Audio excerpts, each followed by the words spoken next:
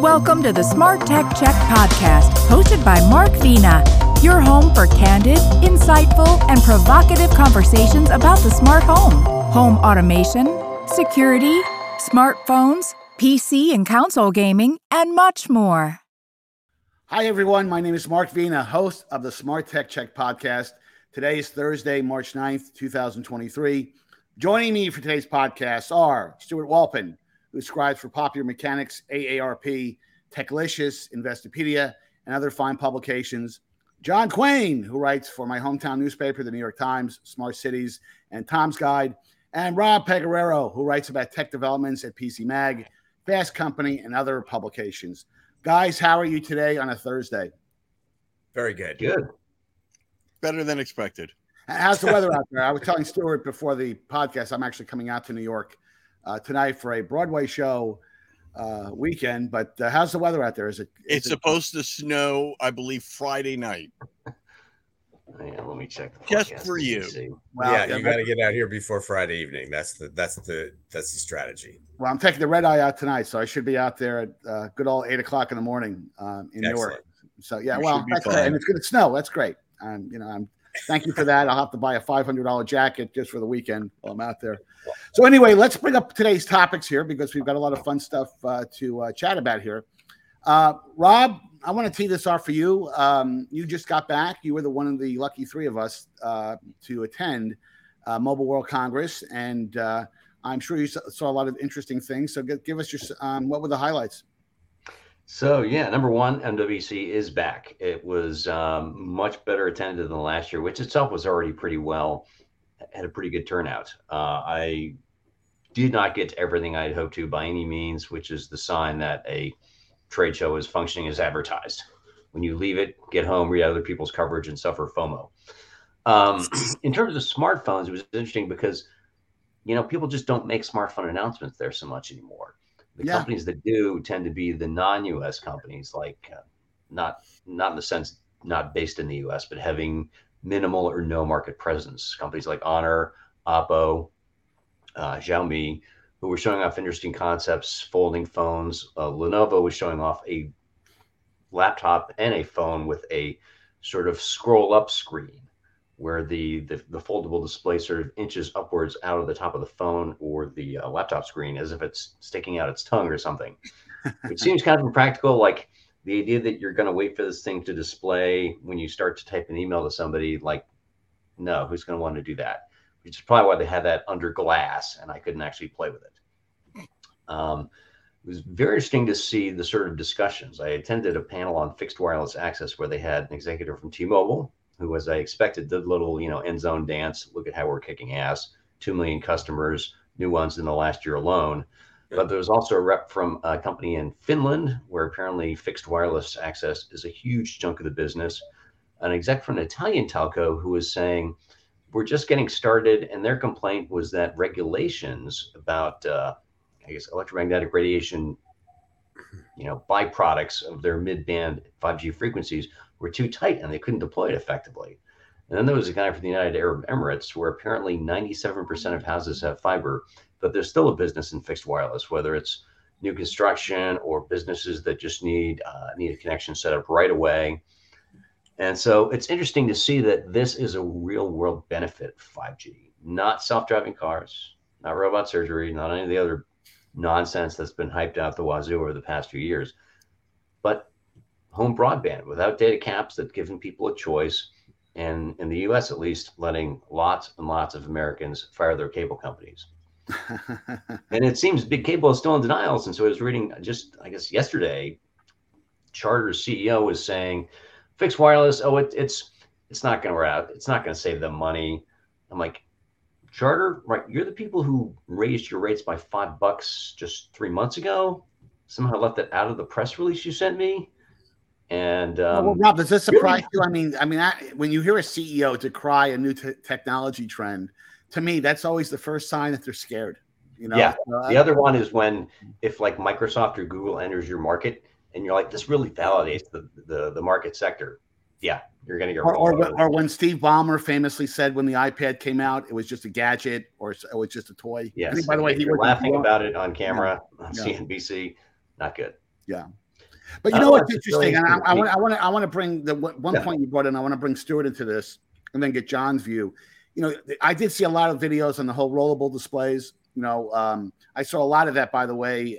Samsung is pushing that the Samsung Display group within that massive organization we call Samsung was really pushing that quite a bit. And I saw that stuff up close. I really think that's interesting. You know, I think it's interesting in the sense that, putting costs aside, because I can only imagine the cost for the initial models will be, the idea of having a very small, compact smartphone that could extend, you know, candy bar shaped into a much bigger display, because a lot of people like a bigger display on a smartphone. They don't necessarily want to walk around with a iPhone Pro Max in their pocket. I think it's interesting. So, Stuart, what are your thoughts on that? Well, my first instinct was, what's wrong with just scrolling up? I mean, that's really what it's serving as. The amount of, you know, having seen, just watching the videos, I didn't see it in person, obviously, but just seeing the videos of it, it didn't look to increase the screen that much. If it increased it by about 25, maybe 30%, that doesn't seem to be an appreciable amount to make a $1,000 consumer buy functional difference. You got to raise that price a little bit. Just a little bit. Exactly. Listen, all of these guys are working with such tight margins as it is. And like people in the TV market or any of the other gadget makers, you try to improve the profit margin and you introduce features that you think people will pay for. But as all of us who have been covering technology for decades, a lot of these technologies are, we can do it, not we should do it. And until somebody demonstrates an actual function, you know, killer app or actual reason, you know, compelling reason why somebody should pay, you know, $1,400 for a phone that gives you 25% more screen space, but you have to eat up battery power while waiting for the thing to roll instead of just scrolling. So, I mean, color me skeptical just a little bit. Not that I don't think the technology is interesting. Nobody's answered the why question for me yet. John, point, counterpoint. For me, counterpoint. Well, I mean, way back when somebody referenced, you know, the cell phones have been around for 40 years now, which I was like, really? And I checked, and yeah, they have been. 83, 84. I'm not going to tell you when I got my first cell phone, except when I had it in a restaurant in San Francisco and I put it on the table, everybody stopped and have looked over. So that's how long ago it was. But, you know, originally the idea was, or at least one of the ideas was, to have a rollable phone that would basically be the size of a pen, and you would unroll it and there would be your screen and everything. That's what this is. It's a really super early prototype, but that's what this attempt is to get, you know, we have OLED screens and you can roll them and they're flexible and you can print circuits on things that are rollable and flexible. The battery is going to be so that this is just one step, I think, on the way there. Right. Is this the one to buy? No. Let me know when the rollable one fits in my pocket. That one I'll buy. You know, but this is an interesting step on the way there, I think. Well, as Rob will say, and I think we'd all agree with this, anytime you see a technology at a trade show that's under glass, we are many moons away on the market, you know. And by the way, I think you guys appropriately brought up the two biggest concerns. What's the impact on battery life? Because if you all of a sudden I'm just saying this, and by the way, the device makers know this. If it cuts battery life back by 30 or 40%, you know, that's probably a no-go. And number two is going to be the cost. If this comes out at, you know, $1,400, that's where the high-end part of the smartphone market is. But if it comes out at, you know, $3,000, you know, I saw a report this morning that iPad, when they, the rumor is that when Apple moves to OLED iPads, it's going to be almost as, now this is a report, this is not Apple, that an iPad OLED model will be nearly as expensive as a MacBook Pro. You know, so that's a little bit crazy just for an OLED display. Just a little bit crazy. People don't even know what OLED is. So before we go to the next topic, it's expensive. That's what it is. Yeah. Well, I just want to give Rob 2 more minutes. Is there anything else that you thought that jumped out at you, Rob? So yeah, lots of discussions about things like 5G for industrial IoT, smart cities. VR was making, I think it got a little bit of a comeback. I got to demo the HTC XR Elite, which is a pass-through headset. And, the number one test is, can you take a selfie with it on? And because you've got the camera pointing out to show you what's around you. And it really struck me when I handed my phone to somebody so he could take my picture. I looked like a dork. He handed it back to me and I could actually grab it reliably. Because usually with VR, or even if it is a mixed reality headset, you're like, So that was interesting. $1,000. So I'm not sure the consumer market, but there's lots of professional training applications you can think of for things like that. Right. And satellite connectivity. Lots of people are trying to bring their own to market. Qualcomm has got Snapdragon Satellite. MediaTek introduced their own solution. Yes. I looked at phones from Caterpillar and Lenovo that have the satellite connectivity built in. And Did you see the Motorola? Yeah, the Motorola Defy. That's what I was thinking of. And a little sort of satellite hotspot you would, I guess, strap onto your arm if you're hiking into the outback, someplace where you'll have no connectivity, so that if things go pear-shaped, you can use this thing to summon help. Yeah, I just think all the satellite functionality is so interesting, because movies like Castaway will never happen again. Right. I feel sorry for the Hollywood screenwriters who want to use that as a plot. Someone gets stranded on an island or stranded in the desert. How many movies have we seen? Tom Hanks dusts himself off, presses a button, and the movie's over. And the movie's over in 10 minutes. And so just anyway, when the transporter gets invented, then you'll have even less of a stranded issue. And now we're getting there on the edge here. Let us hit the next topic I want to chat about. And, Stuart, this is right up your alley. Spring TV, TVs are coming, and it's, the four of us have talked about this over and over again. It's becoming harder and harder for the big TV guys to differentiate themselves on features. There's still, 8K is still looming out there.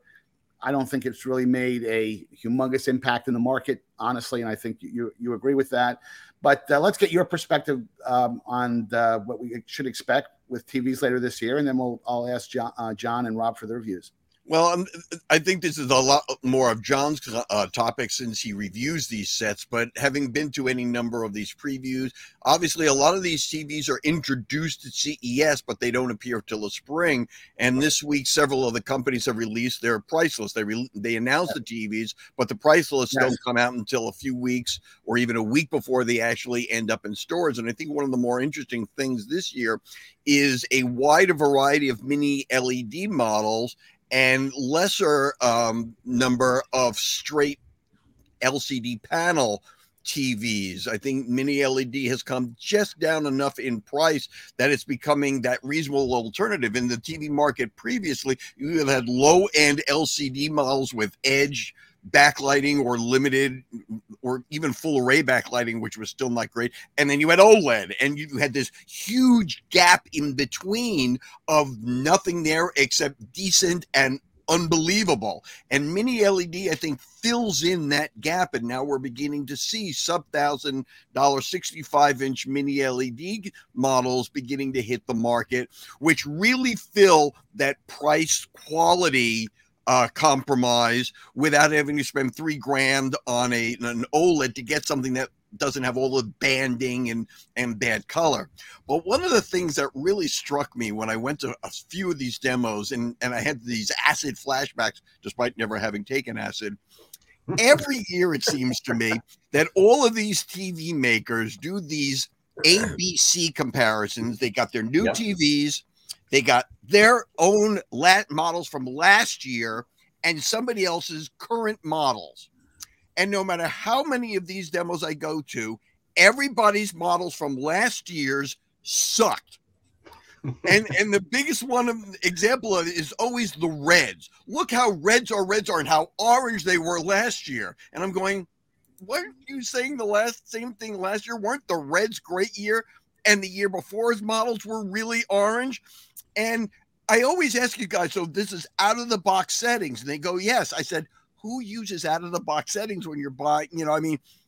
Most people do, but why are you having out of the box settings that suck? Well, primarily because they have to be really bright and oversaturated to fight with the fluorescent lights in stores.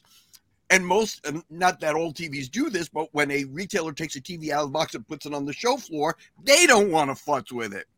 So for some reason, TV makers set the out-of-the-box experience as if the TV is going to be displayed at a store instead of actually in somebody's living room.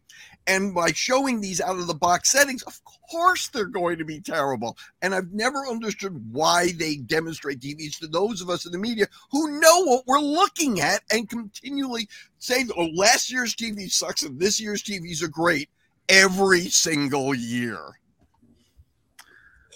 Thank you, Stuart, for that spirited soliloquy. I appreciate that. But I do want to get John's view on this because, John, you are kind of a resident TV guy. But and I also want you to weave into some of your commentary because, Stuart described the cadence extremely well.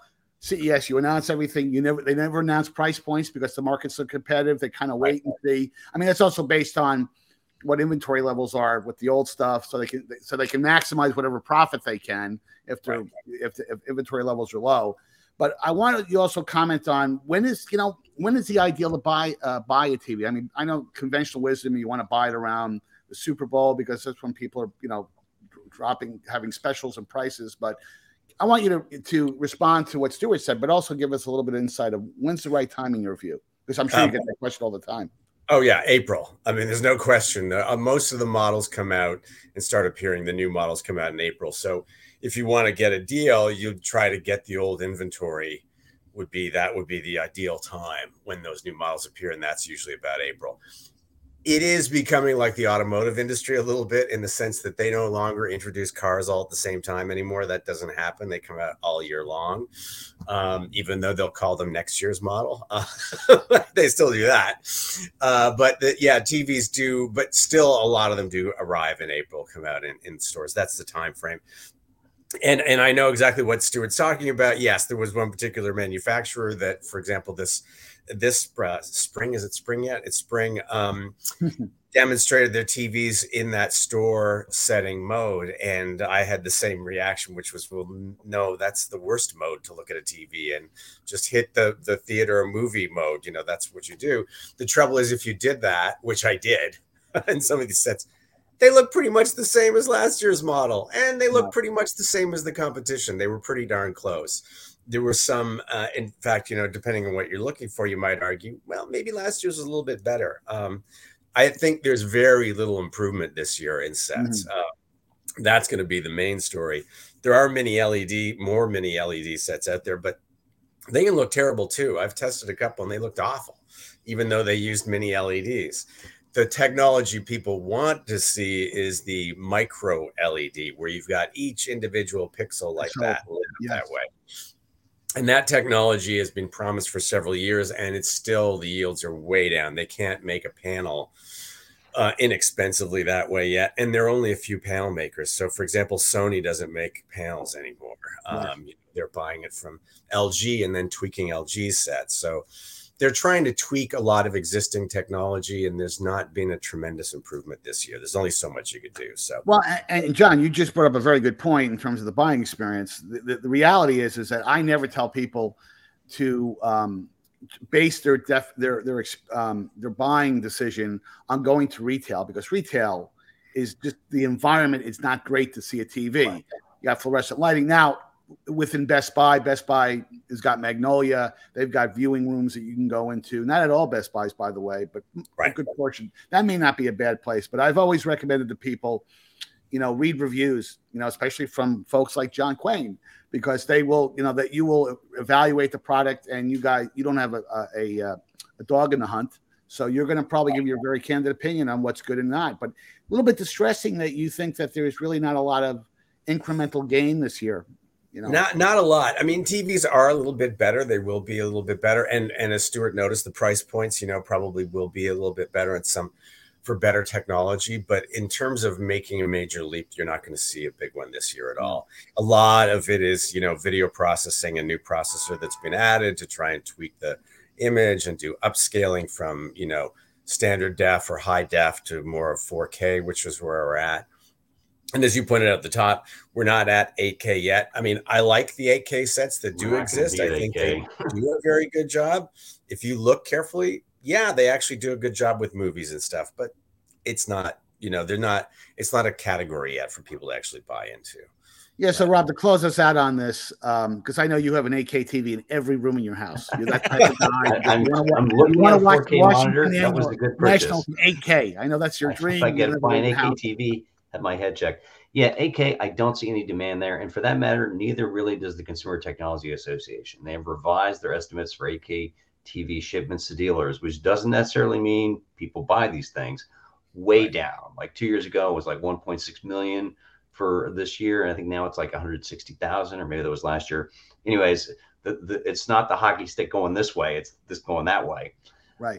Because why? You need such a huge TV to benefit from it. There's nothing to watch. There's not going to be anything to watch anytime soon. The only 8K native content I've seen was at IFA last summer, where the series Das Boot was being made available in 8K streaming for all like 10 buyers in Europe to watch. My own benchmark for this is when I go into Costco, what kind of TVs do I see? Yes. On your right, as you're walking in, never seen an 8K there. Lots of 4K sets, even some high-end OLED sets. But the people at Costco, who I think have a pretty good model on what people actually want to spend money on, don't see a demand there. All about volume. Buy a few on their website. Volume. That's it. Yeah. No, I think you're absolutely right. And I want to hit the next topic in a second here, but I just can't see a reason. And I think you made a point that's really good in that you really can't appreciate 8K unless you're talking about 75 or 85. And by the way, I live in a 103-year-old house. I can't fit a screen that big. Well, your wife won't let you, but let's face it. I mean, if you look at the volume in the market, most of the volume is 65-inch and below. And that's a function of people's, if you want to put one in a condo or your apartment, you put in, God forbid, an 100-inch, 85-inch TV. The experience is too overwhelming, and it's just not ready for prime time from my perspective. So anyway, let's hit the next topic here. This one's close to my heart. I've been talking about this now for I've been talking this for several years, but it's always funny to me where Apple, they've been so reticent about, giving up their remaining keys to the kingdom, and that is iMessages. And I've, opined about this quite a bit. I've written several articles on this on Tech News World. That applications like what Intel just recently did, they have an app that you can download on certain Evo certified notebooks that kind of sort of get you access to text messaging on a Windows PC. Microsoft has done the same thing recently, and there's tremendous compromises. It only syncs up with messages that you're sending the moment you make a connection with your phone. You can't access phone images on your gallery. And anyway, it's not a great experience. It's really amateur hour from an experience standpoint. I don't think that's too strong a phrase. Lo and behold, the EU comes along and says, you know what, Microsoft, Apple, if you're not going to do this yourself, we're going to force your hand and actually require you to open up the API on text messaging so other platforms can have a much more highly interoperable experience. They've done this before with USB-C, I don't like this personally because I don't like. I'm a free market type of guy, but Apple.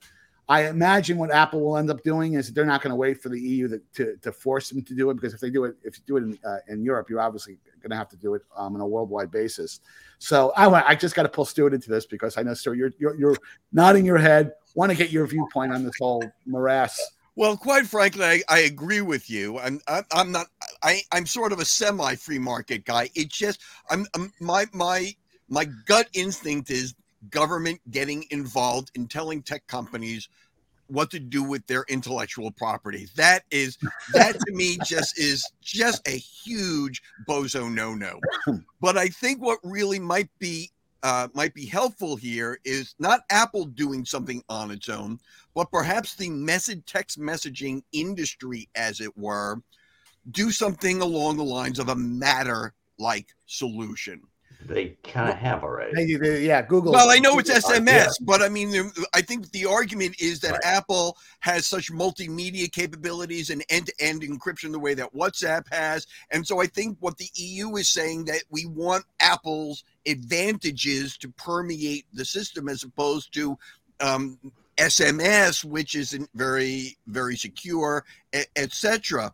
And the thing that sprung into my head when I was sort of reading about this over the last couple of days was that when I do email and you go online and you can go online to the Google site and you can get your Google Mail on the Google site. Then you can go to Yahoo, get your Yahoo Mail from the Yahoo site, and et cetera, et cetera, et cetera.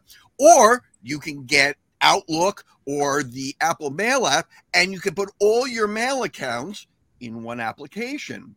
And I'm just wondering if there isn't a app solution for messaging that allows you to bring in these varying accounts that you may have, whether it's WhatsApp or Facebook Messenger or whatever, so they're in one app without having to dive into or force Apple or any of these companies to give up their API or their intellectual property. Yeah, I think what you're suggesting is interesting, but it's not possible. I mean, I didn't say it was possible, and I agree with you. No, Interesting. Right. Well, and here's the thing that just flummoxed me. I really.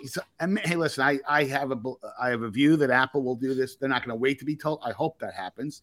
But what just confounds me is that if Apple feels that this is a huge differentiator, it drags people into the Apple ecosystem, which is at the end of the day their motivation for keeping the environment like it is. They could turn this into a revenue opportunity. They could say, you know what, if you want an app or open up a version of iMessages that will work with Windows, we'll charge you $10. We'll charge you $15. You know, and by the way, that would, I mean, all of a sudden now, if you're a Windows user, oh well, hey, I'll cough up that amount of money, and it's probably or Android. Roll it into your Apple One subscription. Yeah. So anyway, Rob, you're always when it comes to topics. Part of what the EU seems to be asking, like at times at least, it sounded as if they want interoperable end-to-end encryption, which is really hard to do. It is hard enough to do between different versions of the same app. Let alone the same app on multiple endpoints. When you have different apps cooperating, like we don't have that in email, and people have been trying for the last 30, 40 years. I think there are intermediate solutions like Apple. To Apple, I would say you cannot say privacy is a fundamental human right. It's right on their website. And then say, oh, unless you're texting somebody with an Android phone, then you only get unencrypted in the clear SMS because they won't support RCS. The Google Back standard, which is actually the wireless industry as a whole supports it, does at least encryption in transit. Apple doesn't want to support it. They're just leaving people stuck on that. Google, of course, is not without fault here either, because they have not shipped an API that would let, for example, Signal build in support for SMS. So as a result, that encrypted messaging app is dropping SMS support outright because they don't want to leave their users in a situation where, oh, whoops, that message you thought was getting encrypted just went out over the air. Anybody could read it. For that matter, Google doesn't support RCS in Google Voice, which they control completely. Right. So I'm kind of mad at everyone here. But Apple, I think, looks the worst off because they're starting with this moral high ground status, and they're not doing one thing that would greatly improve a lot of people's texting communication and wouldn't really cut into the iMessage lock-in. It's just the right thing to do. Right. And if you're in a situation where a government is forcing you to do the right thing to do, you should maybe think if you should have made a few different decisions a year, 2 or 5 years ago. Well, and I agree with that. I just think that the marketing teams within Apple are saying, hey, this is one of the things that's a true differentiator for us. It allows us to protect one of the reasons why you should buy an Apple MacBook, because you have that, you're part of the ecosystem. I just, I got to pull John into this because John, I know you're an anti-free market type of guy, and you want to control, you want to have a mastermind control everything. I'm joking. I know you're not that type. You're not smiling, or the screen is frozen. Anyway, I want your view. You're a reasonable guy. What's your view on this, John? Well, I guess you wonder whether you think of this as like a standard for the plug, a countrywide standard, international, or telephones. Or remember when we first had cell phones, going back to that? You couldn't call. They didn't work in the same systems and stuff. Crazy stuff. So if you think of it that way, in that kind of frame of reference, then it sort of does seem to make sense that, if you've got this messaging app that's used everywhere, this communication service, maybe it should be compatible with everything and work the same way. I'm not saying you can enforce it or should do it in certain cases. And to Stuart's point, look, better technologies have failed because government or regulators said, well, this is what we're going to do. And we've had many arguments over the years about, this is better resolution than that, et cetera. And then they pick one. And so that definitely can happen. Absolutely. But I can see, I can sort of see where their perspective is in thinking about the communication systems that way. Right. Not that I think this is the way to go, but I just see what the thinking is behind it. Yeah. Right. So, well, I don't know where this is going to end, but I'm just a believer that when government gets involved and forces something like this, it's never clean, it's never neat. And I would, if Tim Cook is listening to me, which he's probably not, I would like him to do something. One other point on this is, it cost Apple a lot of money to develop these technologies, and the EU is just simply saying, just open it up to everybody. And I'm going, like, Ray Liotta, the late great Ray Liotta in Goodfellas, F you, pay me. We had to have a Ray Liotta reference. He was a fine actor, by the way. He was a very fine actor. Let us bring up the last fun topic here, up here on the screen here. And John, I want you to really lead the charge on this discussion. But the Supreme Court and Section 230, now that's a deal. It's in front of the Supreme Court. I'll just say it's kind of refreshing when you see highly educated men and women, because there were several on the Supreme Court that admitted in the recorded version that they don't know what the hell's going on from a technical standpoint. I mean, they didn't say it that way, but there was a lot of skepticism, a lot of it just based on the fact that they believe they don't have the technical chops really to make a wise decision. That was expressed by a number of the justices. Which I thought actually was kind of refreshing, and we've, God knows we've all talked about that before, that legislators and judges, when they get involved in topics like this, that's not their sweet spot. So John, let me pull you into this, and then we'll get Stuart and Rob's perspective. Yeah, it's definitely not their sweet spot. I mean, it's a little bit like a presidential candidate who saw a first scanner in a grocery store. If people remember that story. George H.W. Bush. Yeah, and they sort of are like that. They're sort of like that when it came to the student loan arguments too. They clearly didn't understand that, and they clearly didn't understand. By the way, are Joe Biden commenting about using phonographs? If I recall, he bought the first one. So maybe.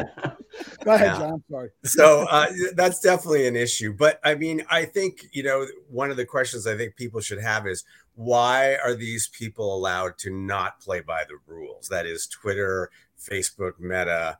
It just seems like an odd thing to have this special rule for them. No other business gets to behave this way, right? No other business is completely, without, they're culpable for things that happen in their business, except for these guys. Right. And we have been, just to refresh people's memory, 230 is part of the Communications Decency Act. It goes back to 1996, and it was offered there to protect these brand new search engines like Archie from Archie predated that. That was so Archie and stuff like that to prevent, and Yahoo was a new thing then too. Prevent these people from being sued when JQ posted something online that was offensive, because how could they possibly stop it and scan everything? And back then, a lot of things were labor intensive, and it was a reasonable thing. If I posted something on CompuServe, should I shut down CompuServe for that? Probably not. Fast forward to now, things are different. So the main case that's in front of them now, or that they just heard recently, was YouTube and Facebook, Meta, had a lot of hate group terrorist postings online. They had videos of people being killed. They had all sorts of things posted online. And then the Islamic State did the attack in Paris. A young student, unfortunately, American student, was overseas there and she was killed. Her father launched this lawsuit. And since then, the mother and the stepfather and the brothers have all joined the suit. And that's what brought all this up against YouTube, is actually against Google right now. So the complaint of Google and Meta is, what will we do? How will we govern and control all the content that people post all the time online? And that seems like an insurmountable thing, except that newspapers and radio stations and everybody else that is now online too has to do exactly that. And if we don't do that, we will get sued. Right now, the only way recourse people have is they can sue the person who posted on, say, Yelp, which has happened quite a bit, but they can't sue Yelp. Yes. And Yelp just pays no attention. You can post any kind of review and say there were roaches in my salad or do whatever you want. And Yelp just goes right by. They don't need to worry about it. So the companies are saying, well, there's no way. There are billions of posts all the time. How could I scan it? Other problem with that argument is they already do. So in countries like Germany and places like that, they have much tougher restrictions, and that stuff doesn't get online. So we'll see what the justices, understand about this and how, because there's a Twitter case as well. And will they try to partially change things? Say, well, it's going to be like sex trafficking. We changed the law on that. So if you post something like that, that's illegal. And yes, Twitter can get sued. And right. So there are exceptions to this rule, but it'll be curious to see what they do. I guarantee it's not going to be one of their first decisions they hand down. It's going to take them a while. This is going to be one of the more fascinating rulings, and I think you're right. Stewie, let me pull you into this. So what's your thoughts? Well, the fact that that Section 230 was written in 1996. Remember, that's only a year or so after the World Wide Web becomes available. So nobody knew anything about what they were legislating for, and they probably know less now. A lot of this current conversation, as John points out, between newspaper, you cannot take out a newspaper ad looking to hire a paid killer to kill somebody. That's illegal. You're committing a crime. I know. Rob tried that a few times. I got a bunch of fact checks coming up here. Well, there's somewhere along the line, if a hitman gets hired, the hitman carries out the job. But the bottom line is that the difference between or legacy media and the internet is a question of volume. And I think that's the big issue that the courts are trying to parse out, is the Googles and the Yahoos and the YouTubes of the world are all saying, how could we police so much content? And the court should say, that's your problem, not ours, because you're the guys who wanted this system to begin with. Right. You're the ones who decided to have an unfettered and unfiltered media outlet, and we're now telling you that it's now gotten out of hand. Yeah. But I think the court is going to try to rule as narrowly as humanly possible on this, understanding that they don't understand either this or the repercussions of it. And this has got to be a legislative thing. Not that I trust the legislature to do anything, but again, I always flash back to the Communications Act of 1996, which is a very interesting analog, because they were updating a law that had been written in 1936.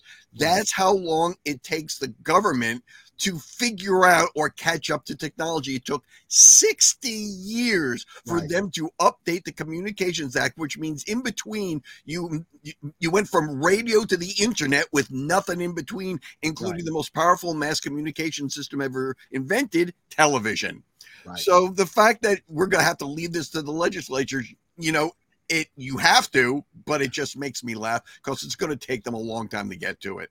Yeah. So Rob, just to close us on in this topic, the thing that just occurs to me, we keep, and understandably, I think there are people believe legislatures have magic goggles that can see the future. Back in 1996, you could argue that they were the government was so concerned about making sure that the internet didn't get handcuffed, and they saw the economic potential. We're talking about, and that social media wasn't even conceived back in 1996. This was more about some of the examples that you guys have made. But let's face it, that act, while it's actually it hasn't aged very well, it has created a tremendous amount of economic opportunity. There's hundreds of thousands of people that have gotten employed with new companies that have been founded based on the ability that they have that kind of liability exclusion. And, shame on the government that they haven't fine-tuned things over the last 20 years. And I think that's part of the problem. So to Stuart's point, since so much time has gone by, now you've got this big, hairy problem. And, and we know the government legislators are typically not great from a technology awareness standpoint. But I don't want to really decry too much of why that act came to be in 1996, because there was a lot of positive things that came out of it. Right. From my perspective, from an economic standpoint. So Rob, close us out on this. Yeah, a few things. So first of all, CDA 230 exists because we had a real problem in the 1990s of good speech getting sued off sites. Prodigy was actively trying to moderate discussion forums, and Stratton Oakmont from The Wolf of Wall Street, yes, sued because they said, oh, you're moderating this. That means you're responsible. CDA 230's entire point is to encourage moderation, not a get out of jail free card. It says you can't be held liable for good faith moderation and of anything, even if it is otherwise objectionable. Another point, Google, YouTube, Facebook, they can afford to comply with lots of really restrictive content moderation regimes. It's everyone else who will get crushed, who doesn't have those resources. And CDA 230 doesn't have a you must be this tall to, get the benefit of these protections. It's for everyone, sites of any size. Even the comments on my own blog, CDA 230 protects them. No one comments on my blog, so don't worry about that. And let's not forget, it's also not a get out of jail free card. It doesn't protect criminal activity. It doesn't protect copyright violations. It doesn't protect sex trafficking. We did revise CDA 230, I think like 6, 7, 8 years ago, not that long ago, to say, this is not a defense. If this is going on in your platform, you are liable for it. So we have tweaked it. We do know how to do it. I do agree that, you may not like the way it reads, but it's a really clear statute. The core part of it is 26 words. And I don't think the court should be rewriting it because we don't like how it's turning out. Right. And so you can say, why are these sites getting this protection? Number one, they are speech platforms. This is not like a bank or a shipping company or anything else. And number two, this is what Congress said so. And there's no doubt of what they meant because one of the guys who wrote it, Senator Ron Wyden of Oregon, is still around and serving. Right. The other guy, Chris Cox, I think, is on the board of NetChoice, a tech lobbying firm.